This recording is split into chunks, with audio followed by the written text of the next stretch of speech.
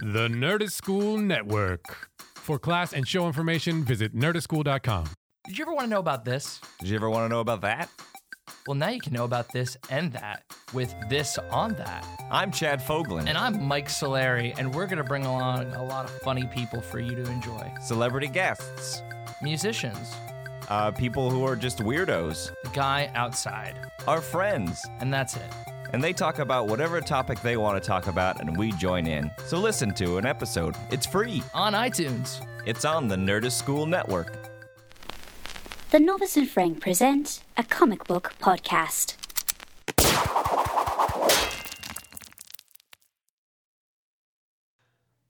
Hi, everybody. We are the Novice and Frank. Thank you so much for listening. We're going to talk about comic books today. What a surprise. That's right. If you didn't come here for comic books, you might want to just get the hell out right now. That's or right. stay and maybe be pleasantly surprised. I don't know. There you go. So my name is Amanda. I am the comic book novice. I'm Frank. And we got a special guest today. Hello. Hello. Yeah, I'm Chris. I'm with Timmtalk, which is one of the other comic book themed podcasts on our school network. Yes, So- it's not quite a crossover, but we've No. done a couple of crossovers with you guys. And We have, we're yeah. big fans. That's right. What's cool about the Nerdist School Network podcast is that for all the superhero movies this year, we're all doing crossovers. So it's been a chance to be able to talk and interact with people from all the other podcasts. So it's been cool to make those connections. It's and been now a lot of fun. we get to greedily pull Chris from Yes. Timmtalk into our Novice and Frank podcast. Well, as soon as I kind of learned about you guys, and which did, I had to mention this comic, DC New Frontier, because it is probably one of my favorites of all time. And so just any excuse to talk about it. And I talk was we will. incredibly excited about that. But So- first, The whole before we reason talk, that Chris really wanted to come. Oh, we yeah. must sing. Oh, right. That's right. We got to kick it off with our improvised theme song, and then we're going to be discussing that beautiful book that you got there. Yeah. Yeah, all right. A tome almost. It is almost. Oh, You yeah, could call it a it's- tome or an omnibus. It's a weighty tome, this one. It's a weighty especially. tome. All right. Ready to kick it off? There you go. I'm boarding a rocket. Going all over the place. We're living in the past, and we're exploring new places together. I was in Korea and I fell on a guy and then I shot him and went against my principles. So conflicted, and a lot of people in the story. There are dinosaurs. Rah, rah, rah, rah, rah. There's a man from space and how does he learn a race? He watches cartoons in a dead man's apartment. How you doing over there, Chris? I'm good. That's right. We're glad to have you today because we're the Novice and Frank. Guys, it's even better in person. We- It is so amazing. We don't even need to discuss. We've just hit all the entire plot. in That's this right. song. I feel like our songs are getting longer. There you Soon go. it's just going to be an improvised musical. The That's entire right. podcast. We're is just gonna singing be in song The the whole Novice time. and Frank present an improvised musical. Oh, it's Yes. fantastic. So we're here at Novice and Frank. We're here at the fantastic Nerdist School Network podcast booth here next to Meltdown Comics on Sunset Boulevard in Los Angeles, California. Yes, very glamorous. Yes, very glamorous. Very glamorous. And we've got our fabulous engineer with us tonight, Trevor. Trevor has a mic. Yay. Yay. We bumped him up. We finally said, "Hey, Trevor, get out of mic." Yeah, the fans were clamoring. They're like, we can't hear you guys keep having a conversation with this person off mic, and it's not helpful. So And we're like the musicals, they've just become longer and longer and more involved. Yeah. Eventually, I will step out of this podcast, and it'll just be you and Amanda. Yeah, right. It's usually you guys. Frank's like, Amanda doesn't know anything about this topic. Trevor. Step in, and I'm like, this defeats the con. All right. It'll be bye. the- I'm going to go to the bathroom. The Trevor and Frank. That's right. right. There you go. The Trevor and Frank. Now, of course, Trevor does his own podcast as well. Also with another Chris, they do the podcast of Two Worlds. That's right. And we're going to do a segment. It's an unofficial segment. Unofficial. I think before I was like, what's Trevor reading? Almost like it's like what's Fred? From Love Shack? Yeah. From B-52s? Fred, hey, Fred Schneider. Oh, Fred, what? Okay, yes. it's like, hey, Trevor, what are you reading? That's where I respond. That Sure. was- Or, yeah. Or we could just call it Trevor's Picks. I don't know, guys. Just We're- show we're it to us. We We're didn't still actually working. say what We're you're still reading, working it so. out. All right, so what I picked up is Paper Girls number 12. Nice. Paper Girls was on a little hiatus for a little while, and now it's back. And that's been awesome. I definitely like it because it's cool because this is one of the first times I've gone into a Brian K. Vaughan book knowing the artist, Cliff Chang. All the other times, like with Fiona Staples, like I was discovering her, discovered Pia Guerrera. That was when I first, like with Ex Machina, that's when I learned about Tony Harris. And so it's kind of nice to come into that and like have expectations for the artist and be digging that. And then Chang isn't new to the series though, right? He's been there from the start. Okay, great. Yeah. He's basically the co-creator as the artist on the book, but he had this awesome Wonder Woman run. Like the New 52 Wonder Woman was awesome under him and Azzarello. Shit went crazy. And then the other thing I got was Galaxy of Brutality #1. I have no idea what the fuck this book is about. What made you pick it?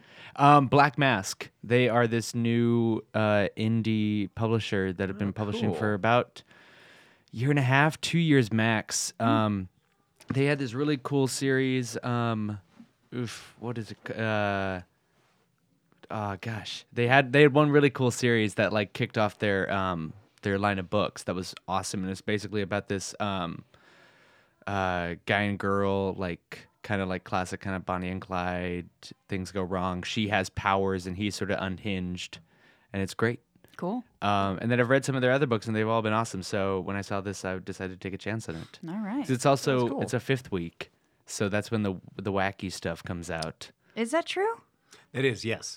Usually that's when the publishers kind of gamble on unusual titles and stuff. Like So- this week is DC's doing a big crossover between their Hanna-Barbera properties and DC comic characters. So it's like that's right, so yeah. the 5th week. So if there's a 5th week in the month, it's kind of like when it's like SNL's last sketch of the night.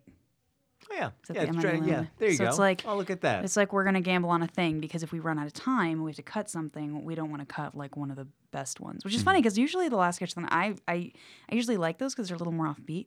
Well, it's either really good or you're kind of like, all right. Yeah, I have to admit, I haven't actually watched Saturday Night Live all the way through in many, many years. yeah. Some of them are great. I think Wayne's that, World was one of those. It was the last sketch of Really? the night. yeah, it's true. Oh, that's insane. That's where it started off as. But yeah, basically 5th, because the comic book publishers, they plan for 4 weeks of the month. And so that's how they schedule their regular books. And so there's 5 5th weeks in the year. And so that'll just be like, all right, we'll take some chances. We'll do some stuff, or we'll do something.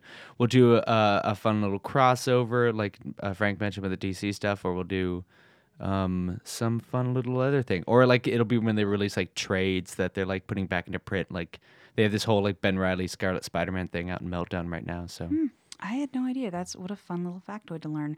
What if they did a 5th week series where they just did 5 throughout the year and it was like a 5-part event?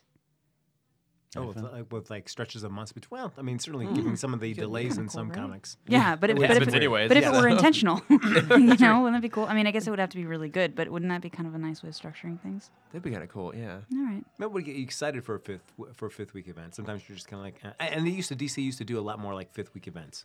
Okay. Where they would do like little like Emperor Joker or something like that. They just like little kind of knockoffs for a week would do some kind of funky crossover. That's cool. All right. But And yes. those were Trevor's picks. Please get that sound. Yes. Great. Fabulous. We'll go with a different title for that every week. But before we get into talking about New Frontier, I just want to ask because I saw it. I don't know how you guys feel about it. The Spider-Man trailer for Spider-Man Homecoming. Yeah. Oh, yeah. I'm a little intrigued. Compare and contrast that to the Justice League one. Which one, if watching both those, which one got you more excited? Oh, well, I mean, that's an obvious answer right there. All right, Chris is clearly a Justice League fan. Yeah, I can't wait. It just looks so broody and boring. I'm so excited for it. The funny thing is, I really enjoyed the Spider-Man trailer. It didn't get me any more excited for the movie, though. Weirdly enough, I feel like some of the criticism was like, well, I guess we know what the whole movie's about. a little bit, yeah, and maybe just in contrast to the way they've been marketing Guardians, where it's like we still don't know anything about it, but all the trailers are really fun and gets you amped up. This felt very more traditional, which I guess shouldn't be too much of a surprise. But Yeah, I mean, certainly I'm sure there's lots of little bits and pieces that we don't know about that we'll find out in the film. But yeah, I feel like for Peter Parker's journey, at least, this trailer pretty much spells out what his character arc is going to be throughout the whole film. I wasn't like, well, I should get those tickets in advance. I didn't feel that way, like when I saw it. Yeah. And maybe that's because I also am super jazzed about Guardians, and I'm really excited about Deadpool too. And so I think that when you, and there's such different movies, so it's not fair to compare them. I fully know that they're going to be way different films with different tones, but it's like those movies, it's like, I want to go late and like get a shit ton of candy and like have the whole experience. And Spider-Man, I'm like, yeah, I'll probably like see that, maybe like a matinee, maybe like a Sunday, But there's still something to say about see him interacting finally with Marvel Universe characters. Yeah. And maybe that's part of the reason why we're less excited about it, or at least Amanda and I are less excited about it, is because we got that already in Civil War. Like, I feel like Civil War was that sort of thing, like oh my God, it's finally Spider-Man. He looks awesome. Like, the tone seems right. He's with the characters in the sense like that's kind of happened already. Yeah. I'm always skeptical. When I see like, and now it's going to be an ensemble piece, because I feel like that's something that it's so, and we've had this, I'm not going to like beat a dead horse, but like, it's so hard to do that well in films when you bring in like a whole crew, a whole team of people, all these different characters, and give each of them their due without making them feel like they just pop in for a one-liner every once in a while. Do you know what I mean? Well, I feel like Tony Stark, I don't think we're going to see a big character arc for him. Yeah. I don't think. No. I think he's just serving there as just a antagonist to Peter Parker at points. And I think he's going to be in it less than it seems based on the trailer. I think they're really pushing in the trailer just be like, hey, you know who 'Cause it was so Iron Man successful. is. Yeah, Which maybe if you think about it, there's a weird irony there that at this point they're having to use Iron Man to market a Spider-Man Yes. movie. Like, Yeah. when did we think that would ever happen? I know. That's so strange. How about you, Frank? What do you think about it? I'm interested and I'm intrigued, like the way that he puts on the costume, where it's just really baggy. Oh, yeah, and it's then like balloons? Yeah. and then it zips out, like, almost like sucks in. I thought that was kind of an interesting way. Yeah. Yeah. Because I feel like the tight spandex, sometimes it's not the quickest thing to change into all the time. Right. So Which we saw in the Deadpool trailer. that's true. Oh, my, yeah. yes. Oh, So that's much Such a booty. great trailer. A lot of booty. Oh, yeah. Yeah, I feel like I think Michael Keaton will be really good as a Vulture, and I'm cool Yes. to see like a character I have not seen before. Yeah, that's Yeah, exciting. That's probably the most exciting thing about it, I think. Yeah. It's just, Keaton, he's so And- good. And knowing that he's part of Damage Control, which is such a cool Yeah. little Marvel nugget. So Yeah. I'm excited to have that. Who knows if it'll ever be really embraced throughout the rest of the other films, but just the fact that it's been kind of incorporated, it's kind of nice not to bring that old Marvel kind of property and put it into these films. Yeah. How about a Justice League? I don't know. I know. It's just So much I feel- exhaling. Well, I feel like it was interesting. I feel like Aquaman, for some reason, just always has a tough time as a comic book to be exciting for readers. But boy, in other mediums, he is always usually like a really standout character, like Batman: Brave and the Bold. This trailer, I feel like he really stands out. Yeah, he might be the one part that I'm kind of excited about. Just Jason Momoa is awesome. He is Yeah. awesome. Even though he's taken, I don't know. People are, when they first announced him, people were like, that's not Aquaman. Aquaman, he doesn't look like a swimmer. I'm like, right, but he's he's Hawaiian. Like, he surfs. Yeah. Like, the dude can probably swim, Right. And He can actually. He Really? had to learn how to swim to do this oh, film. wow. Oh, gosh. This is the first time you ever swam. Oh, my God. Yeah, I'm they- so worried for him now. Oh, my It's God. mostly just footage of him doggy paddling, and they've had to do a lot of Yes. CG work to Wouldn't get that there. be so uncomfortable, though, and funny if you went to the movie and it's just him, like, Just like- can't do it. Everybody's just assumed throughout the whole casting process and stuff. Rehearsals like, Yeah. of course he can swim. Well, but he's from Hawaii. Then Yeah. we get out there, he's like, I'm not going to tell him, and then he's got to be called out. Like, all right, I'll swim out there. You know, love he that. just got orange and green, like little floaty wings on. Yeah, exactly. Good to go. I guess they haven't shown Superman in any of the trailers yet, and they. It's like I don't know. I'm going to see it, but I'm also not really excited about But it. Frank, No. Superman's dead. Of course, there you go. Yep. It's like me learning there's no Santa. Right. I'm like, what? I was watching it, and what stood out for me was it looked very generic, and that we don't even know who the villain is. I guess it's like Steppenwolf or something, but I don't even know who that is really as a character. And I know DC stuff pretty well. And you can contrast that the Avengers, like, Loki's coming in. We already knew him, and he's really charismatic, and like he can carry himself on screen. I'm like, what is this going to be? Is it just going to be 2 hours of Batman machine gunning parademons? Yeah, and so it already feels like you're setting that up to, like, of course you're going to have Steppenwolf, then eventually it's got to be Apocalypse and Darkseid, but that probably Yeah. for the next film. Right. So we're just kind of setting it up. And as much as I like Cyborg, I've always liked him better with the Teen Titans than I have with the Justice League. Yeah. And so just to see him here, I'm just like, he does really nothing for me. No, because I think when he was with Teen Titans, I always think of the cartoon. He always had such a personality, and then Yes. like you put him with the Justice League, and they have to almost kind of tone him down and make him less fun. Like, well, this is not as great. Well, I guess when we have our crossover on those two films, everyone will know how we felt about it. Oh yeah, That's right. Yeah, as a sneak peek into our A little opinions. sneak peek into prove us wrong, movie makers. Prove us wrong. I'm totally happy to be proven wrong. Yes. So Me too. If I could actually come out of a Justice League film and be like, yes, go see this movie. Yeah. I just feel like I'm not going to. and if anything, Isn't that sad? like rereading this in prep for the podcast made me more sad about the movie because like, What a beautiful segue. oh, I know, look at that. It was almost like I was intentional. It's almost like you host a podcast or something and you know how to do this. Yes, we're talking about New Frontier. That's As right. Chris mentioned, one of his favorite stories. Oh, yeah. And Chris, of course, for bonus points, brought in the Sweet Absolute Edition. Yeah, I mean, I hauled this thing over here because I've never had. I don't know. I honestly don't remember how I first discovered this comic or why this is the version that I bought. But what I love about it is that it has a whole section in the back that goes through and has all of Darwin Cook's notes. Oh yeah, that's And like cool. in references, and it shows all the old comics that he pulled stuff from and his thoughts going through the whole thing. So like I kind of skimmed through the comic again, but then very carefully read through all those notes. They're so interesting. Like What I like is that people at home can't see it, but you heard that thunk when it landed on the table. Like, sorry, that might have been a little too Trevor, much how are yours? Yeah. Yeah, so Darwin Cook, I mean, he got to start doing work on the Batman animated series and Batman Beyond. That's where he got started? yeah, because he did the intro for Batman Beyond. Yes. Yeah. And this was a series too, right? Wasn't it? Yeah, it was a 6-part series. Okay. No, I mean, sorry, TV, they did a wasn't it? direct-to-DVD movie. Okay. Oh, yes. okay. Adaptation, yeah. Okay. How was that? It's okay. Yeah, it's fine. Yeah. I also felt like I thought there was like a sweet spot with the Batman animated series kind of animation, and I just felt like this animation for New Frontier was just kind of. Yeah, and because the art in the book itself is gorgeous, and I guess I felt that their like film version was okay, but just not quite as distinct. Yeah. Yeah, and I feel like they softened a lot of the edges of the story a little bit too, which I mean it makes sense. It's a really dense story to get it into like I guess it's about a 90-minute movie. It would be tough, but Yeah, it's just weird to see like, wow, this is like somebody else, like Darwin Cook, who started off doing animation, and then somebody else is interpreting his graphic novel into an animated medium. It's like, That's all sort of right, weird, kind of isn't get it? diluted a little through the Yeah. process. a little bit. Yeah. So you love this? I do. Yeah, I You absolutely felt like do. very accusing. You love this one? No, Yeah. no. I kind of want to get back to kind of like. I think this is probably one of the comics I've read the most, up there with like Long Halloween and Hush. Okay. Did you come into this as a Darwin Cook fan, or was it more just about the characters that brought you in? I think it was the characters. I legitimately don't remember how I first discovered this. I imagine I must have just been like looking through the aisle one day at like Barnes and Nobles and seen what I imagined was a less dense version of the actual format. And then maybe because it was 2 parts, I'm like, I'd rather have it in one. That's why I got this. But I didn't really know Darwin Cook going into this.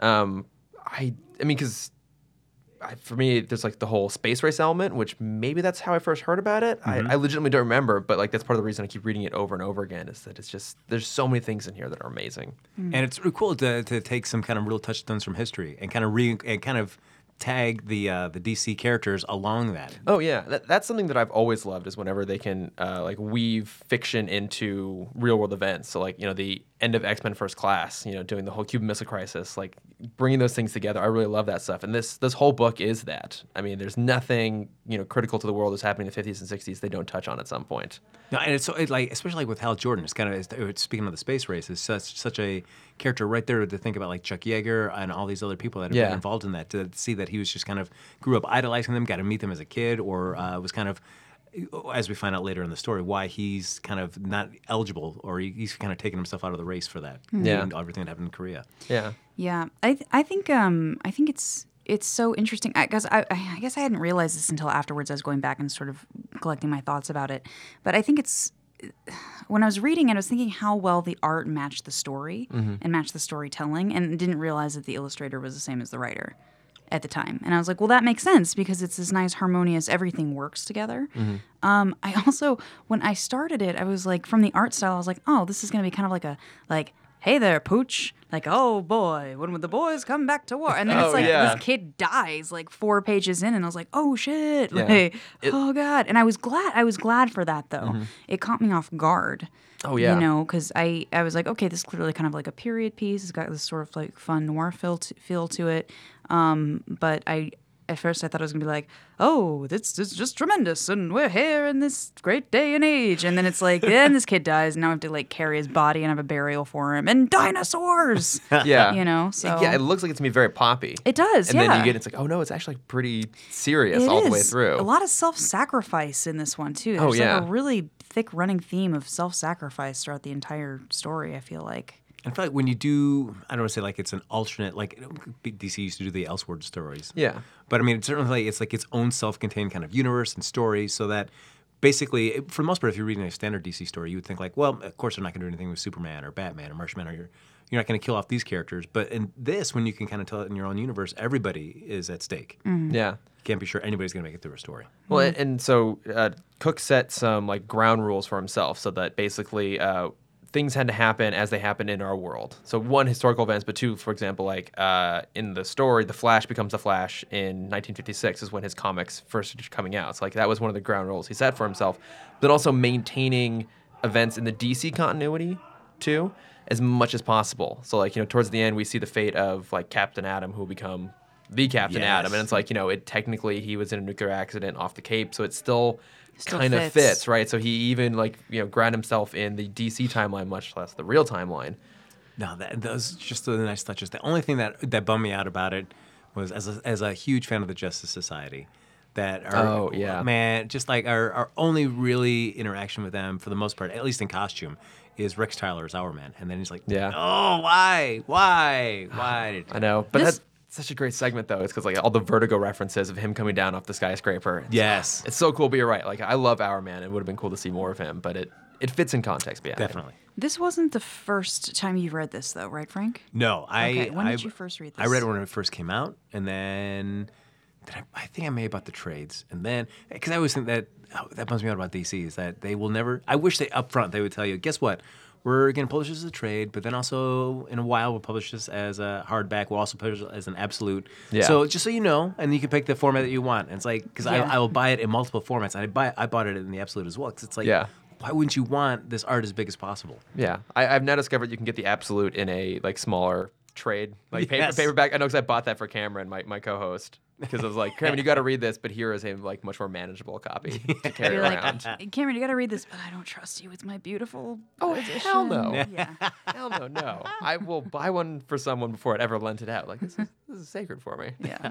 Now, as somebody who is not, I guess, like in the lore of DC comics, like the earlier, like the starting point, the origins for a lot of the characters, how did you like reading this? Just kind of, I mean, I really liked it. I think for me, the tone worked. You know, it felt consistent. It felt fun and sort of, I don't know how to, it was like very fresh and also it felt like you could feel a sense of history with it too. Do you know what I mean? Like it felt like it was paying homage to the history, the limited history that I know that I have.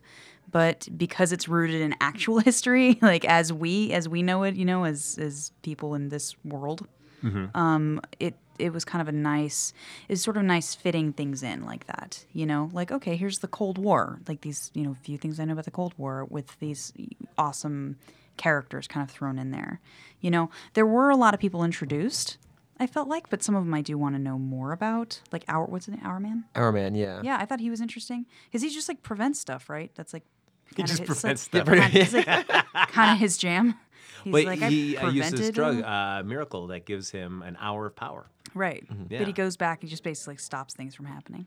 No, Yeah. well, he doesn't go back in time at all. He just has like But he- enhanced abilities. Okay. Yeah, so he's kind of like he's a vigilante. He's kind of like a Batman, but he has enhanced strength because he takes all these drugs all the time. Right. Oh, we've talked about him. But wait, but okay. I guess maybe I'm confused about what he does then.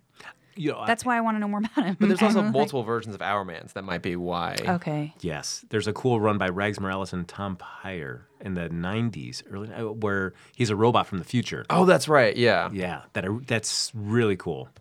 That's a fun read as well. So he just has a bunch of drugs that he takes and he gets to, what's the deal?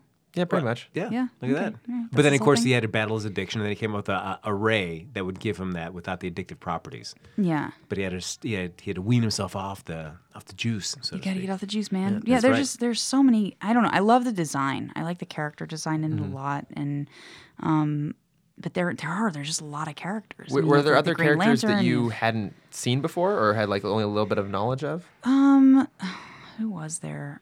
there was a Because you got like the losers. You've got, yeah, which was yeah. fun to see. Like like where ask. You can ask this person, they'll say I'm this. You can ask these guys, they'll say Yeah. I'm this. But I'm Cloud. What's his name? Something Cloud. Oh, yeah. Not Johnny Cloud. No. Oh gosh. Cloud. I have it right here. It's And almost like I they'll can look it say, up. and they'll say he's a loser, That's right. which is kind of fun. Because I mean, there's a lot of really deep cuts, like characters I didn't know about, like the Challenges of the Unknown, Oh, yeah. and like the Phantom Stranger, like, people I didn't know going to this. John Cloud, John Cloud. Yeah. yeah, one of the losers. Yeah. So I liked seeing Wonder Woman interact with the Amazons in the way that she did. I thought that was cool. Yeah.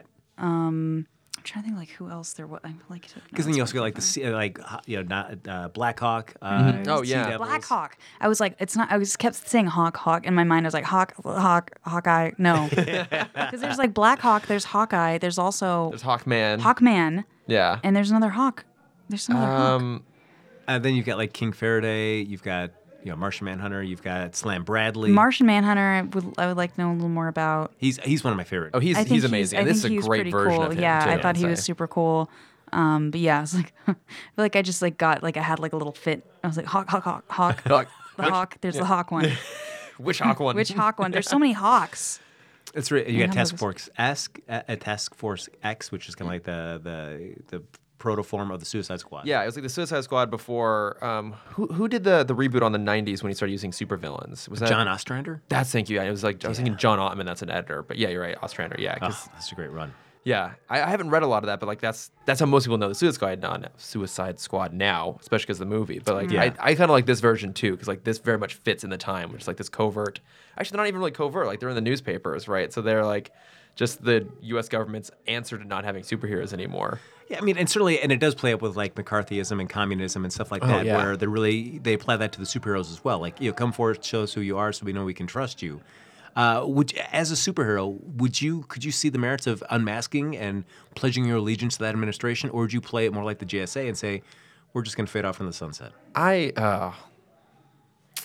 don't think I could do that, like to agree to allegiance to like a particular administration, that sort of thing. Yeah. I mean, I would love to say that I'd be a badass like Batman and just ignore that and keep doing my thing, but I'm not that cool, so that it wouldn't pan out. I'd probably just like step away and retire. Yeah, because I feel like it's easy. Well, I don't want to say it's easy for Superman, but I mean, I guess Superman just wants to do right, and so he's going to do it however he can do that. Yeah, and I think that's one of the interesting things about this book is that everyone is trying to do the right thing. Like I was thinking about this today. There's really no villain.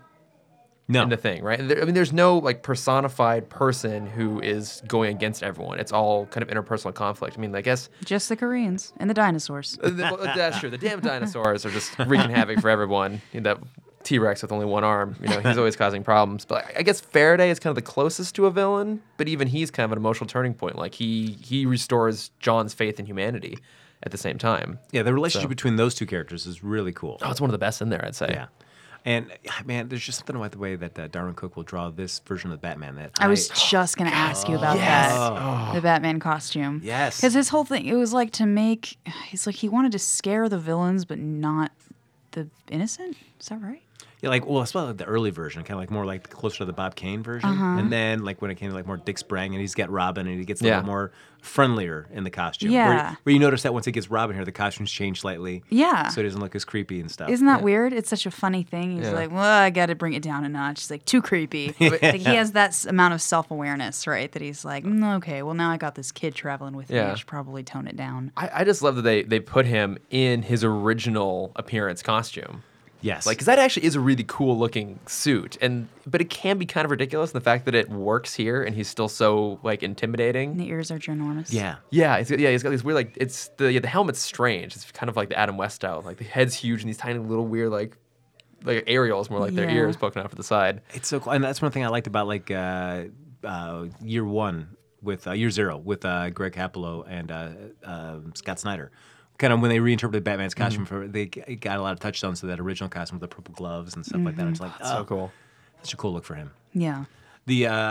So and then of course you have Superman as my favorite hero, but just the way that he's interpreted here by Darwin Cook, just makes him look so great. He's got more of that Fleischer kind of cartoon aspect to him, Yeah. which I'm always a sucker for. Well, and he's so well written too. I mean, this is you hear people say all the time like, "Oh, Superman's a terrible character." Like, no, he's just not often written well. And here he's written so well that he is meant to be like that very self-confident, very optimistic, always trying to do the right thing all the time. And like it sometimes leads him down the wrong path. I mean, there's that great segment between him and Wonder Woman out in Vietnam, Yes. right? Where he's kind of got the wrong perspective on things, but he thinks he's right. Yeah.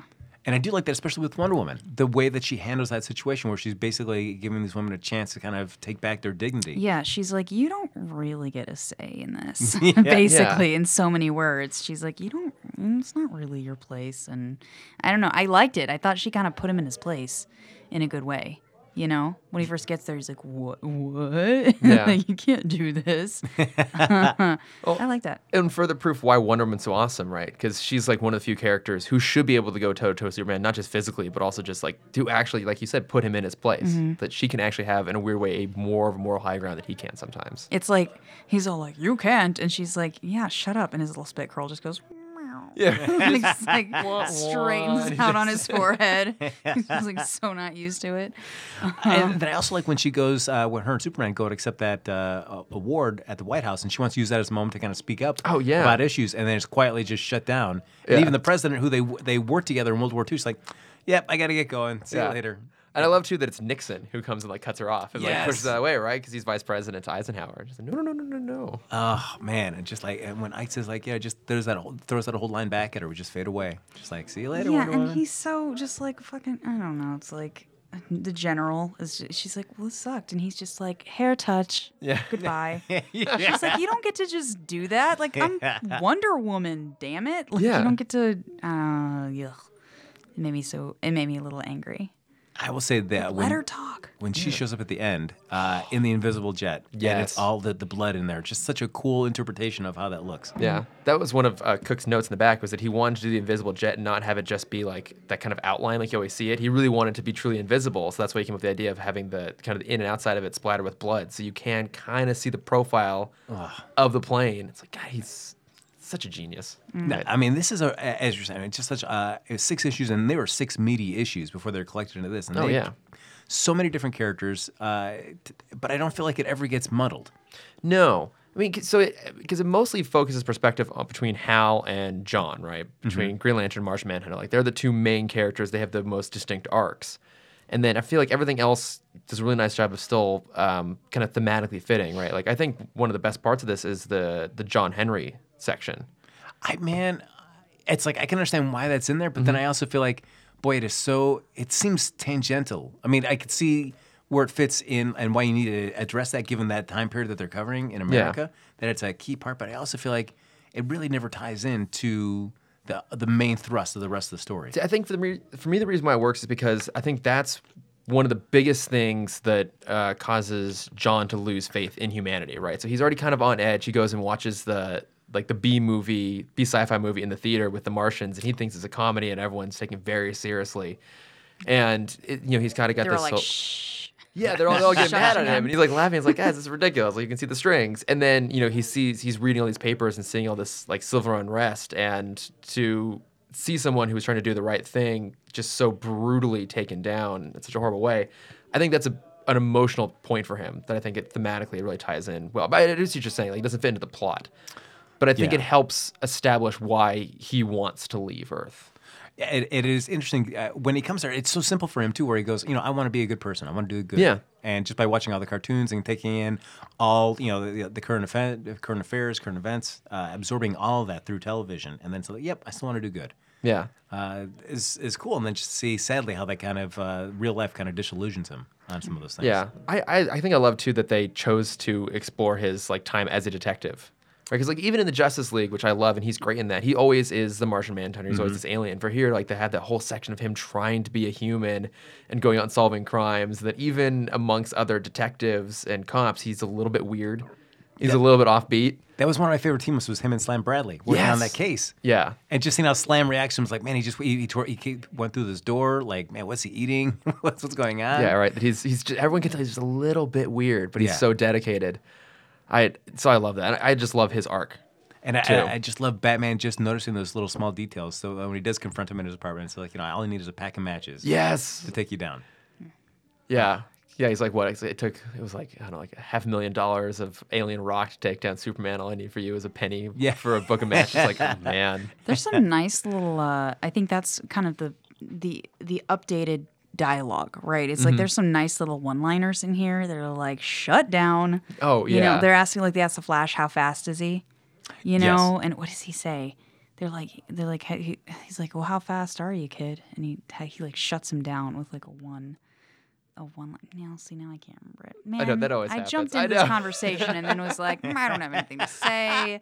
I mean, But- a great example of the Flash, though, is at the end when everyone's kind of united together to go take on this giant monster, and Faraday's there, and he's like, hey, hopefully there's no hard feelings about trying to capture that one time, and the Flash just punches him. Yeah. Yes. Doesn't say they walked out the door, and some guy's like, hey, have you seen Faraday? It's like, oh, yeah, he's the guy picking himself off the floor back Yeah, there. It's a lot of exactly. stuff like that. Like, Yeah. And I love that they do use, like, lingo of the time, too. But it doesn't seem like forced, or, Right, yeah. or like you're reading like an old book from the time where you were like, oh man, the writing style was kind of clunky, or just like, Yeah. ugh. But this seems like It doesn't feel dated. No. which is so nice. Yeah. It's like, it reads modern, but it's using kind of like old style, like, words, I guess, like a way of putting it. Like, it doesn't, it's not sloggy. Like, it's actually like- very quick. It's very witty. It's like that doll, you know, the doll over there, she was a nurse's broad back in the Oh war, yeah, you know. check out her gams. You know, it's, it never gets quite that bad. Yeah, But it's still it's kind of fresh. I like the image of Superman like a fireball when he gets Oh, shot when he gets down. He's taken like out. flying across the sky and he's all on fire.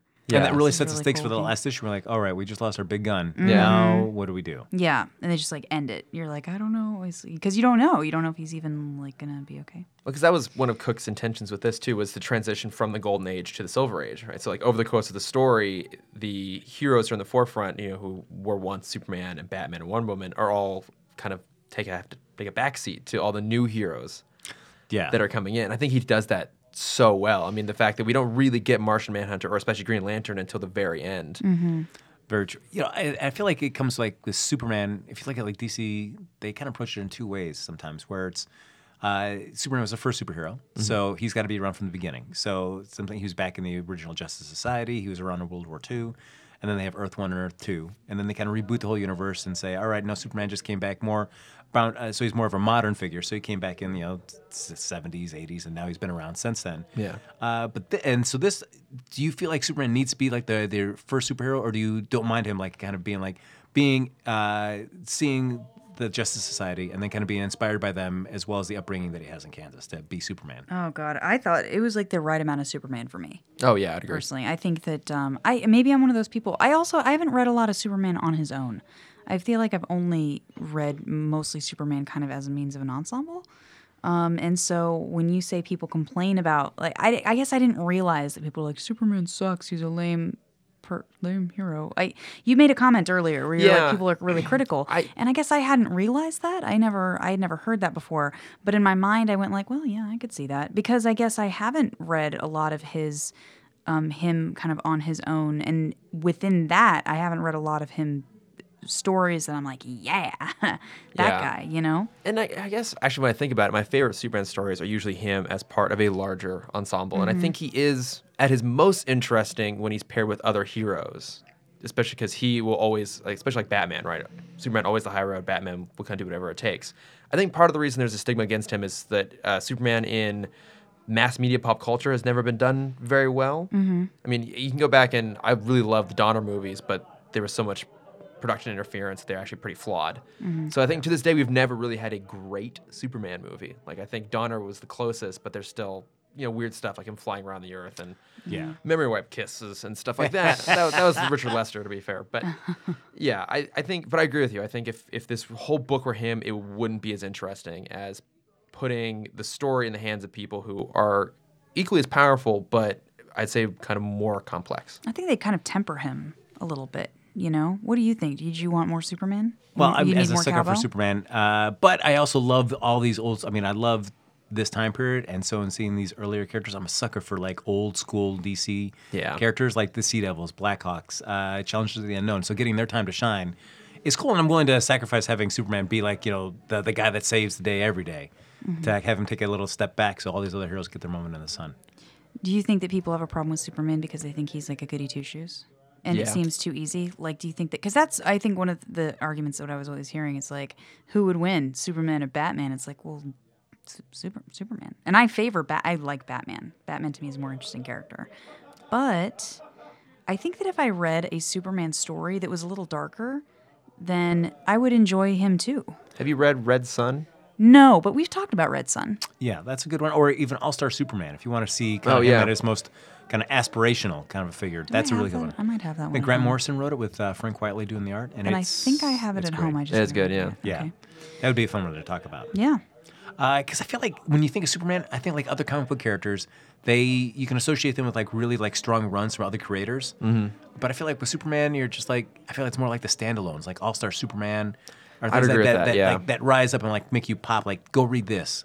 You know, like go. I just feel like Batman. You could read the Neil Adams and Danny O'Neill issues, or you could read like the Marshall Rogers and Steve Englehart issues. You know, there's so many different kind of eras and creators that you're like, yeah, these are really great stories. And I feel like Superman doesn't have that many of those places that you can go, other than maybe like the Doomsday stuff, but I feel like that's more of a pop culture thing than a great story. Yeah, that's kind of just like, oh, this is a really big event in comics. Because I think I've read all that, the Death of Superman and the Return of Superman, and it's interesting, but it's also very 90s. Yes. I mean, look no further than the mullet. Yeah. You can just tell how 90s it is. But such a sad point. Yeah, I would agree with that though. Yeah, you don't often hear people talk about like, oh, you got to read this section of Superman comics. Like, it's just, I think, yeah, it's kind of like his role in other stories that generally seems to work pretty well. Yeah. And, I mean, I'm always a sucker for him with the Justice League. Not certainly the New 52 or the DC Rebirth has not quite captured the magic, I feel like, of some of the old school Justice League stories that they kind of just make all those characters shine. If you could pick I'm sorry, now I'm all like interested in Superman. I'm just thinking about the possibilities. So if you could pick, basically assign a writer and an artist to do a new superhero run, with a Superman run, who do you think would be like your pick for that? To be like, I think this person could do great work with this character. You know, I really enjoyed on, like, a recent artist that I enjoyed on Superman was Carlos Pacheco. He teamed with Kurt Busiek for a long story arc. And, man, I've always been a sucker for Carlos Pacheco's art. So Pacheco? Yeah. That's one of my family names. Oh, really? What if we're related? Should look into that. There aren't a lot of Pachecos around. Oh, nice. He's from Spain. Oh, well, I was told we were too. Oh, well, We're from the Basque region. I say assume that until told otherwise. Yes, I Okay, agree. Great. There Well, you go. I found out more recently. This is like not even related to anything we're talking about. Why so does it I ever? shouldn't It's say fine. it. But yeah, well, it's one of those things where it's like my dad's been doing the whole Ancestry.com thing. We've been able to trace back, which is cool. But on my mom's side, I was always told doing family trees and stuff, we were from Spain. Well, now it's looking like Mexico and more like Native American. Which would make sense if you look at like my family pictures of that side of my family. But if you weren't supposed to talk about it. If you were Native American, you didn't want anybody to know the time that like my great grandparents and great great grandparents. So like I know that he was like my great great grandfather couldn't read. Okay. It was like you didn't want anybody to know that. You wanted people to think you were just like as wide as possible because Yeah. like it was a whole different time and you were treated so terribly. So it's hard. Like it's been really hard to find any family records. So I'm like, Pacheco, that's a name that's not common. So we're related. Anyway, Well, I side say note, hit guys. him up for a sketch or something just because we're family. Yeah, I'd be like, absolutely. hey, Yeah. brother. What's up, cuz? That's funny. Okay, so Pacheco, and then who as a writer? You want to list like a Maye or somebody else that I might have in my family tree? Oh, yeah, that's right. Maye or Well- Bustos or... Well, I would love to see it, and it's never going to happen just due to all the politics behind the scenes at DC, but I'd love to see Mark Waid get a real shot at writing a Superman title. Oh, that's Yeah. a good call. What are the politics? Because at one point, like, he and Grant Morrison and I think Tom Payer were, like, pitching a kind of reboot to Superman, where the idea was, I think, Mixel-Pitalik was going to... Did you just sneeze? Mixes Pitalik? Yeah. Yes. Was going to wipe it. It was the idea was almost kind of doing what Batman Brand New Day did, where it kind of took apart Superman and Lois Lane's marriage and kind of made him just single again. And then just kind of start telling new stories. Almost kind of reboot the concept a little bit. It's like that's what's been holding Superman stories back. Yeah. Lois Lane. Like, we got to get that guy out on the prowl. That's what the people want to see. It's like Superman nightlife. Yeah, I don't know. I feel like I can understand why people want to break up Spider-Man and Mary Jane, but I feel like Superman he works great as a married part of a married couple. Yeah. I don't feel like, man, making him be with Lois Lane, that's kind of like, ugh. Well, and I think what makes him interesting too is that it's kind of a reminder that he is still alien, right? So you put him with someone like Lois, and no matter what, no matter how much he tries to be normal, he never will be, and he'll always kind of know that in the back of his head. And like, I guess there's a similar to Spider-Man, but Spider-Man was a normal kid who got superpowers, where Superman has never been normal, and so like he's trying to build this normal life around himself. So you put him with someone like Lois, and then it becomes interesting. Yeah. So. That would be cool. Anyway, so DC kind of put the kibosh on that, and because they had other creators that were going to be, because they felt like the DC editorial felt like they were kind of making an end run around them, and they said no. So they kind of put the kibosh on that. And basically, the end result is like DC told Mark Waid that you'll never ever write Superman. That's so sad. That's terrible. It's like, it's like every other freaking corporate field. Do you Yeah. know what I mean? It's like you could just support that and be like, wow, these are some guys with tremendous ideas who, like have some initiative and brought it to us. And like, let's see what happens. Let's discuss it. Instead of being like, what? But it wasn't my idea. Get out of here, you. Like, it's like that everywhere. It just drives me nuts. What a waste of potential. Yeah. It really is too, because Mark Waid did such an amazing job with Superman in Kingdom Come. That's I know what you. I know. I know you guys have talked about it before, Yeah. because that was one of the episodes I listened to, because I love that story as well. And yeah, because I was trying to figure out how to answer your question. I didn't even know, because I actually, like at a deep level, I don't know comics that well. Like I'm not really good necessarily with writers or artists. Like I know runs that I like or certain like one-offs. So I'm gonna steal your answer and say Mark Waid, because I don't know. And Mark Waid did, speaking of New Frontier, he did a long run on The Flash, which was kind of a very seminal portrayal of Wally West. Kind of really solidified and made that character what he is today. Which I feel like the TV show, The Flash, draws a lot from all of the stuff that he did with the character. Oh, cool! I didn't know that. But I love how the way the Flash is portrayed in this. Like the way when he first takes off to go rescue Iris in Vegas, and how he starts breaking down how he handles speed and when he feels he can ramp up speed when he's out of city limits. Oh yeah, And you get the sonic booms. He doesn't want to shatter windows. Right? Yeah. That was cool. And how he wants to slow down when he's about to get hit Captain Cold because he wants him to see it coming. Just like the way that he's written was really cool. Trevor's a resident Flash expert. Have you read this, Trevor? Yeah. Did you like the way that the Flash was portrayed in the story? No, it's awesome. It's definitely sort of the Flash has always been, especially Barry Allen, is such a scientist character, and he was built to. Grant Morrison goes into this in Supergods, kind of talk about how he's representative of like the space age mentality of the Silver Age, and so to see him like drawn by Darwin Cook and really have like that like military cut, like have the full on like just army flat top. Yeah. It was awesome. Like Barry Allen is definitely more so than I think a lot of the other characters is from this time. Yeah. And still really hasn't gotten past that, I think. Like not to his detriment or anything like that, but when you see him here, you're just like, oh yeah, this is where Barry Allen is at home. Yeah. Yeah. That's cool. I thought so too. I mean, not like in those exact words, I guess, but like. Wait a second. I thought everything you thought. Yeah, Trevor. exactly what Trevor said. I was going to say the same thing, which is why I asked him. No, I thought the Flash was interesting in this, and it was he felt more. I don't know why in a couple. I feel like I see him sometimes, and he doesn't feel like he fits always. Like I don't know what I'm trying to say. In a couple of things we've read, I'm like he doesn't necessarily feel like he belongs to the world sometimes.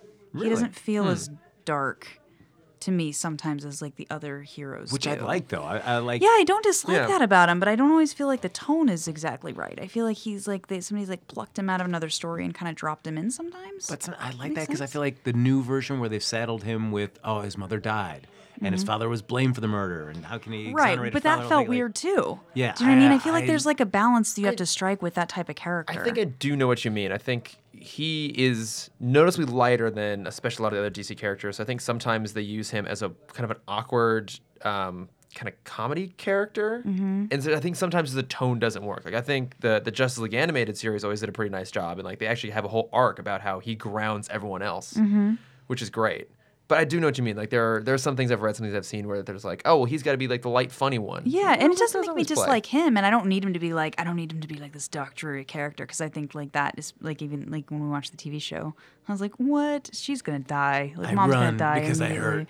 Yeah, you know, and like I don't even dislike the TV show, but I feel like in a couple of mediums that I've seen him, I'm like I like him. I just don't feel like he's grounded sometimes in the world that he's in. Like they want him in there, but I don't know. They know always like how to handle him. Well, at some point it was around this time that Wally West sort of was elevated to like almost the conscience of the DC universe, because this was around the time when Identity Crisis was coming out, and a lot of like they're really like the first time DC really confronted its dark, grim and gritty era of comics from the late 90s was like around this time that New Frontier was coming out, which is also why it was so well received at the time too. It was such a like antithesis to what was happening in DC Comics at the time. To just see them clear cut in Darwin Cook's artwork was just so refreshing.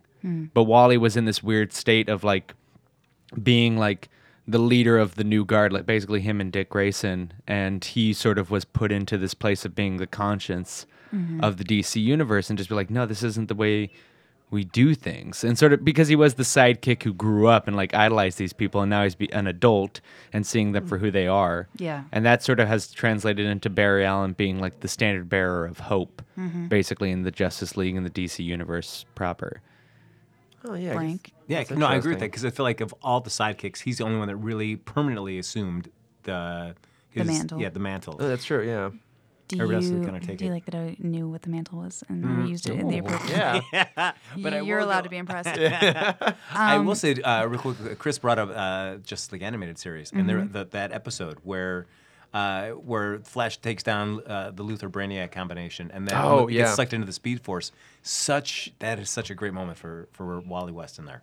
Oh yeah, because I mean that whole season was based around the fact that without him, they would become monsters. It's like the Justice Lords or whatever. Yeah, yeah. Justice Lords. That's fun. Do you like his Frank? I know you're like stickler for costume. I liked the big wings on his head. Yes. The big helmet. yeah. Did you like that? Yes. Do you like his costume? I thought the Flash's costume this was good because the big wings were so huge, and it's like what I think of when I think of kind of these old school superhero costumes. Like everything's sort of bigger than life, or smaller yeah. if you're Batman. Like little bitty Tiny little things. Yeah, little bitty ears. But like also like the redesign for Captain Cold too, where he comes in and he's wearing that big, huge, long, kind of like fur-esque coat. Yeah. It's like, no, that was a nice little touch. I like Frank that. likes his superheroes looking Yeah. like pimps. That's right, man. Come on. So like fun little thing too. The Captain Cold in this is drawn off of Grant Morrison. Like that's who the character model is for Captain Oh, Cold. that's funny. Yeah. Yeah. One thing I also like about that Vegas scene is we saw Iron Man, but the other real big Justice Society character we see is Wildcat. Oh, We don't yeah. get to see him. We see him just as his boxer, as Ted Knight. But him going up against Cassius Clay, Muhammad Ali, just man, Yeah. I thought that was It's like the last minute. He's like punch. yes. I'm just gonna yes, I know about life and death. I'm just gonna run at him just to hammer him with one huge punch, Yeah. and that's Yeah. it. That's a great monologue he's got there, and then shoot to like surround that whole event with a whole bunch of the Golden Age characters too. Yes. So like who's there? Because at least I think they reference Alan Scott, or Alan Scott is in there. They referenced that Alan was there and they left before the fight Oh, was that's over. right. Oh yeah, because they see Rick Flag. I'm like, I want nothing to do with this guy. Yes. And they go out of there. Yeah, but Selena's there, and Dinah I think is there Yes, too. so Right? Black Canary. You've got. And I Yeah. love that Selena is hooking up with Ted Knight. Oh, yeah. that's so cool. Yeah.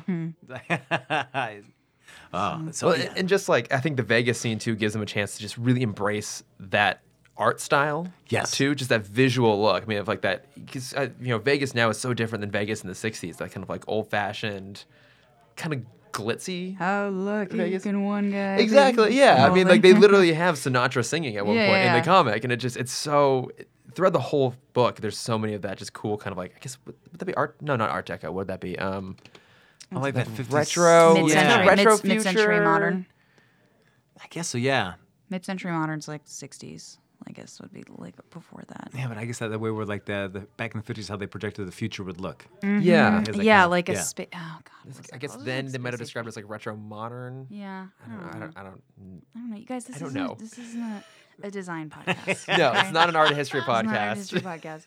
But I asked because I also love the character beat there is before Barry takes off for them, he's just sitting there in a messy apartment talking to Iris like, "Oh, I was just cleaning, thinking about you." Yeah, just like scratching his stomach, like not doing anything. Like, yeah, okay. As a man, when you've got super speed, like, okay, I can wait till the last possible second to do any cleaning, and it's totally fine. That's what I would do if I had super speed. Yeah, I'd just get really messy and then know you can clean it up super fast. Yeah, I would just do it. Like, I'd be like, oh, I'll just get up. Like, oh, I'll get up 30 seconds before I have to be at work. And that would be so nice. I would sleep so much more. You'd be the only person in LA that is never late. Yeah. That's true. Right? Yeah, I'm working on it. Slowly but surely. Are you trying to, like, just slowly amass a pile of chemicals so you can hopefully get struck by lightning? Yeah, that's the only way to do it, right? Yeah, I mean, I you're don't not wanna- going to get a lightning storm anytime soon, but you can get that wall of chemicals and it'll be set. Exactly. Well, I'm not sure as hell not doing it through hard work and discipline, if that's what you're thinking. No, always the Not easy gonna way happen. out. That's Easy way out, right. man. That's what they call me. So, I obviously know you'd recommend this. Seems like you'd recommend this. Yeah, it's just such a nice way of just taking these like challenges of the unknown and just having you've got a fighter pilot. Hal Jordan also pilot. Why don't we have those two guys really be buddies? Yeah. I just like those nice little connections between those early DC properties that really just make so much sense being presented like this. Yeah. And it's actually, man, I got a question for you because, recommendations, like this is something I'd recommend to a DC fan, but I think a non-fan too. Like, how did you find it accessible, not necessarily knowing like the history of DC Comics and some of these like deeper routed characters? I mean, I think it was very accessible, and I think part of that is that it's playing in this world of it's got its own rules already, and it's got its structure right when you start reading it. I think that when you kind of like seeing genre prov, right, like genre improv, it's like okay, you're even before you go in, it's like with a few lines, this is improvised Tennessee Williams, this is improvised Shakespeare. Like, and if you play within the confines of that world and you do it well, then the rest of it's cake, right? Yeah. So like this has set a time period for itself, and that gives you a manner of speaking. It gives you a pace. It gives you a plot, with that, a story. So I think that with those kind of touchstones already in place, it's a little easier to grab onto and follow versus like a futuristic world where you're like everything's new and you're having to like learn it. It's like I didn't, I like history now, but I wasn't like a stellar history student or anything like that. But I was like, oh right, I remember, classic that guy. Like, I remember those things, and so I think feeling as a reader. Feeling like you already kind of know where you are and at what time period you're in, it kind of gives you a foundation to stand on, and then you can fit more characters in that way, right? Okay, yeah. Because you're not now like, oh, now I've got to learn about what's it called? The Speed Force? Speed Force. Yeah. Yes, Speed Force. Nailed it. It's like I don't have to like learn how that works, like because it's like, oh right, we're in this war and we're in this part of our history, and this is proper and this isn't, and so. I actually found this to be very accessible, more so than some other. You don't have to worry, a little bit easier. Kind of like setting in real world history, and especially because as deep as it goes, it's a lot of broad strokes of history. It like, is. You know Korea, Vietnam, civil rights, the space race. So it's easy to just kind of jump in at those. But I think there's that parallel, right? It's like, right, I know Wonder Woman and I know Superman and I know Batman, but I don't know the entire world. Yeah. And I know like Nixon. And I know, the different movies from that age, and I know, generally speaking, the history, but I don't know all of history, but I was still able to keep up on both of those things. So I think it's like just enough specifics to kind of keep you afloat. I still don't know what a phantasm? Oh, wait, Phantom Stranger? No, phantasm. Oh, there's a phantasm. There's like a thing, not Phantom Stranger, there's like a thing near the end that it's like a... Phantom Zone? Phantom Zone? No, the Phantom Zone's not in here. No, because there's that like brief interlude at in the climax when we jump to all the magical characters like up on the moon, and they're debating whether they should interfere or not. Is that what you're talking about? Because that's the Phantom Stranger. Phantogram? I'm just thinking words now. I'll come up with it, and then I'll bring it up in another podcast. Is it like the atom with the white dwarf Was that star, it? and it shrinks everything What down? is that? So that's what they use to destroy the creature. Is that so? The Atom, the character, he has it's like a device powered by a white dwarf star that allows him to shrink. And so this is pre-Atom as a character, but Cook took some liberties and used Ray Palmer as a scientist and that technology. There was a word that was used that I was like, I should know what that is, and it was like a comic book word that I don't remember what it was. I'll look it up and I'll find it, and then I'll bring it up, and you can be like, "Oh, you silly person!" That was it. That was the word. That was the whole thing. I don't know. So yeah, I would recommend it. I think it's good for. I think obviously if you already have a background on the characters, then it's a really nice it's just a really nice piece of literature. Yeah. You know? Reading something like this, that's pretty much just the product of one man's creativity. Does it Which make is you more amazing. excited? Yes. Does it make you more excited to read more of his work or more excited to just read about the characters or both? Kind of both. Kind of both. I'd like to know a little more about the characters that I don't know anything about. And I'm definitely interested in his work. And so I'd love to know, because we should probably wrap up soon, I'd love to know kind of what else he did, other than just his television work. I'm trying to think. I mean, He did a great thing with Ed Brubaker he worked on the first few issues of Catwoman when they Okay. kind of rebooted that. But he also did that's right. Selena's Big Score, where it's just like a little standalone graphic novel that Ed Brubaker, Darwin Cook wrote and drew it as well. Oh, okay. Was Cool. that collected in Batman, Ego, and Other Tales? Was think that? so. Yeah, because that's what Yeah. I think the only other thing I have of his, in the same art style, same kind of writing. He's I would absolutely read that. amazing. Yeah, that's That a really sounds- fun. That sounds really fun. That's a really good story. He also did a bunch of. He was busy working for IDW, doing interpretations of the name of the character. Mel Gibson played him in Payback. Parker. Anyway, Parker, that's it. Yes. Oh, there we go. A bunch of the Parker novels. He was reinterpreting those, which were really cool to see because he definitely has a passion for that kind of time period and that kind of genre, that kind That's of cool. style. I think it shows, right? You read that. You read the passion on the page. Oh, that's right. He did a reboot of The Spirit too. Yes, that's a great one too. Stallion of the Cimarron? Nice. Oh, that is a good pull. Deep cuts. Yeah, right. Oh my God. No, I don't know if you remember the terrible movie that came out a number of years ago, The Spirit. Stallion of the Cimarron? But no, this was Will Eisner's character from like the yeah, 1930s, yes, like yes, the yes. suit and the tie and everything. I like did that. not see that, but I Yeah, know what you're movie talking about. movie was terrible. Yeah. Cool trailer, like the look of it was awesome, but terrible movie. But no, his run on that was good. I've only found like the first collected volume. I need to try and track down the rest of it, but I really liked it because Yeah, I think he did 12 issues in total, and they're great. Yeah. I mean, I feel like so many other people have tried to feel like, how do you take Will Eisner's, like, I mean, he was such a seminal creator, and the way he just broke down pages and layouts and storytelling. Some people feel like, how do you kind of pay homage to that, but also make it your own thing? Yeah. And I feel like he straddled that line. yeah. Really good. Like, you could see the influences, but you definitely felt like this was definitely Darwin Cook's story to No, tell. he was the master of kind of taking that old-fashioned storytelling and making it contemporary. So Like good. I know you probably know this, but so he actually died a few years ago.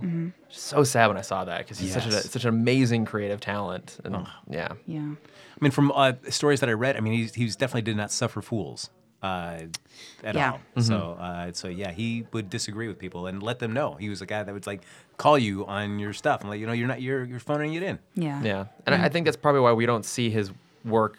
He's not as prolific as some other people, but like what he has done is really, really good. 'Cause I think it's very authentic to him. Yeah. So there you go. So if you have read this, if you haven't read it, hopefully we've convinced you to give it a try. And if you have read it and want further reading, then we just list off some options for you. Yeah. So check it out. We were talking about this, one other title. I don't know if you've read this, Chris. The Golden Age. It was James Robinson and Paul Smith, but it takes place kind of an alternative story of the Justice Society back at the end of World War II. But just seeing the JSA characters that I touched on a little bit in this, maybe like, oh yeah, the Golden Age. That's a really good story. I think that might have been referenced in his notes too, as one of the things he pulled from. Oh, nice, because that's a really fun story. I would read that. Yeah, it's really. It just came out. They just re-released it last week in a new hardcover collection. Oh, awesome. Yeah, it's beautiful, beautiful art by Paul Smith. All right. And James Robinson back like it is back when he was doing Starman, so kind of in that just firing at all cylinders. James Robinson, which I feel like he's like a shadow of his former self. Oh, That's so harsh. Too bad. It's a shame. It's a shame. I feel bad. Trevor, do you agree with that assessment before we get going? Yeah, for sure. Thank you. No. Like, Would you say? Would Just you be my say? yes man. The Would you say tragedy that of it he's all. the ghost in his own shell? Oh yeah. the last, I mean, to be fair, the last real good gasp he had was Earth 2. He did the first like 12 or so issues of the New 52 Earth 2 book, and that was a lot of fun, I felt. But then it just sort of had a couple different writers change hands and just sort of started falling apart from there. Yeah, Earth 2 World's End was like watching a 24-issue snuff film, and it was just like, Yeah. and I Oh read my it, gosh. I bought it on and read it, and I was like, oh, this is just so depressing. I mean, a that's bummer. harsh. I've read some crazier shit than that. No, but it was just basically like every Earth 2 character, hope you enjoy your crappy life, because here's the start of it. Oh boy. Oh man. Well, all right, that ringing. Yeah, right, there you go. We started on such a high note. It's like, but we tell the truth, ladies and gentlemen. We're not going to sugarcoat it. We're not going to lie to you. Sometimes knowing what not to read is as valuable as knowing what to read. There That's it is. We'll put that on a shirt. And sell it. There's only so much TV or films or books that you can read, and so we're doing our best to just steer away from the bad stuff, celebrate the good stuff. That's right. And so, okay, so we got to wrap up here soon. What are we reading for next week? Did you have anything that you super want to try that's maybe a little different than what we did? Oh, well, now you're... How dare you? I'm sorry. I was thinking because I was like, wait, there are a lot of things we just talked about that I really want to read, but they're probably going to be similar in vein. Is there anything that you want to read that isn't one of those things that's similar? Well, I mean, I was jazzed about Read the Golden Age. I was really jazzed about reading that. If you really want to read The Golden Age, we can. Is it super similar to this, though? No. I mean, it takes place back in World War II, and it doesn't have any of these characters in it. It's all Justice Society characters. You'll see Our Man in there, but whole other lineup of characters. You're really trying to convince me to read The Golden Age. We do that like maybe a week from next week. Yeah, or do you want to do Selena's Big Score? You want to read that with Ed Brubaker and Darwin Cook? I feel like you're talking to me like I'm Josie. Do you want? Is that what do you you want? want this? Is that what you want? I do. Or do you Is want it going to be too similar? How about Wicked and Divine? Yes. All right. There Wicked you and go. Divine. Yes, that's great. And then we can do one of those the week after because I just want to put a little spacer, a little palate cleanser. I got it. All right. All right. So Wicked and Divine. Fabulous. Wicked and Divine, is that the one where it's like the gods come back and they're celebrities? Yes. Okay, So I read about that. I haven't read it yet, but I've heard it's really, really good. I'm very It is, yeah. excited. I've had it sitting on my Comixology queue forever, and I haven't gotten to read it yet. So great. So we're going to read Wicked and Divine. Very exciting. There you go. Be able to burn that off. That's now. right. Yes. You write it off. Right Yeah. off the list. So before, as we're talking about celebrating stuff, let's celebrate Chris Lord for Can coming we do in today. that? Oh, Can we well, celebrate thank you. Everybody, if you're at home, just clap. Yes. A little bit. We're not going to clap because we want to Oh, blow out thanks. Trevor's ears. Thank you. Trevor's doing a little golf clap. I for us. can There hear you go. Trevor's clap in real life, and I can hear everyone else in my soul. I guess I Yeah, can there feel it is. So- Thank you so much. And tell us, so you want to quickly plug your podcast so everybody knows where to find you? Yeah, so it's called Timmtalk, and what we're doing, and Cameron, friend, and I, we're going through and watching every episode of every show created by Bruce Timm in the DC anime universe. So it started with Batman Animated Series, and it's going to run through and include Superman and Justice League, Static Shock, Batman Beyond, Justice League Unlimited, all of it, all the movies that are spaced in there too. We're talking all of it, and so it's just basically us watching the show and then two idiots talking about Batman, and Who doesn't love that? we could talk about Batman forever. So, not specifically the movie Batman Forever. We do that a lot, though, but no, we could just talk about it endlessly. But yeah, so it's so good. Where can they find you on social medias? So the podcast is at TimTalkPod on Instagram and Facebook and Twitter. I'm at Lordifer, which I have to explain to people. It's not like Lucifer. It's Lordifer, Lordopher. It's my last name and the latter half of my first name. Christopher. Nice. Someone pointed out to me recently that they didn't know what I was saying when I said Lordifer, so Okay, I all feel right. like now I have to explain it. All right, great. And let's give a shout out to your partner Cameron for the designs for the Oh, town. yeah, they're yeah. beautiful. So, So nice. does yeah, a great I mean, I'm so happy that I have Cameron, not only because I love hanging out with him, we get to talk about comic books all the time, but yeah, he's an amazing artist. And so, yeah, he does a new art for every single episode we do, pretty much. And then the cool thing is he's been doing them for our crossover episodes. Yeah, too. I'm always excited. Yeah. I should have Cameron take a stab at a new logo for us because I paid a stranger and I didn't like what they did. So we've still got our old logo. So pay somebody you know. Yeah, pay somebody yeah, I know, yeah, man. you know, yeah, Why don't I yes. just do that? No, he's awesome. I'm really excited to see what he comes up with for Guardians, because I feel like Lego Batman and Logan were kind of like more obvious choices. He did great jobs with them. But like Guardians, there's so many different things you can do. So, Right, so really put the pressure on him while he's not here. Great job. I do that all the time, anyways. Yeah. Perfect. All right. Speaking of because our next crossover, is it Guardians? Or do we have something before that? Deadpool or Guardians? Guardians. It's Guardians. Yes. Guardians. Thank Which is, you, Yeah. Trevor. that first Sunday in May then, right? Yeah, coming up pretty quick. Yeah, coming up soon. Yes, right after So- Free Comic Book Day, guys. Get excited. Woo, it's gonna be a yeah, weekend that's of right. fun. Yeah. Whole weekend of fun. Trevor, they can find at the podcast of Two Worlds. Check out his podcast if you like The Flash. He's clearly the authority. But even if you don't like The Flash and you just like Trevor Yeah, and Chris, Listen to check that them out too. deliciously microphoned voice that you heard tonight. That's right. Oh my god. Oh yeah. There it is. Oh, God, so Fabulous. sultry. Frank, where can they find you? They can find me on Twitter and Instagram at HappyGoJackie. Posting those sweet food pics. That's right. As my Instagram followers increase, so does my waistline. That's And right. it's a There you go. terrible- There's just more of you to love, baby. Oh no, that's got to stop. No, it's thematically relevant. Honorable sacrifice. That's There you go. Exactly. I ate that pizza for you guys. Really committed to the cause. And how about you, Amanda? Where can they find you? They can find me at Comic Book Novice on Instagram, and they can find both of us and email us at thenoviceandfrank@gmail.com. Email suggestions. Guys, please rate, review, and subscribe. If you could do that, that'd be amazing. It makes my day. I came today and I was still giddy from somebody who like put a little note on our Podbean how much they liked the podcast. And found it charming. So it really does make our day, and we'd like people to hear this if you think it's relevant. Right. So please do that if you have the time. Your comments are the only thing that keep us going. Yeah, you really keep us alive. So thank you. We're very much like Tinkerbell. If you don't clap, we just wither up and die. So thank you so much for listening. We'll be back next week, same bad time, same bad channel. That's right. Mm-hmm. But of course, if we're going to do this, we have to sing ourselves out. We do. Please feel free to jump in if you'd like. If I'm good, you guys. You guys do such an amazing job. I would only slow you down. So by all means. All right, okay. I've got super speed, but I'm also super lazy. I got a super helmet with big super wings. My girlfriend's in danger. I got to get to Vegas. These girls are attacking. I gotta tell Superman what's what. But I also got time to pull some slots because I'm super fast. In my super plane, it's invisible except for all the blood. There's so much going on. Read this freaking book because it's really stupid fun. Thank you so much for joining us, Chris Lord Solo. Thanks, guys. I'm not even gonna fucking attempt it. It's not worth it. He just did what he could on the Novice and Frank. Have a good night. Oh boy.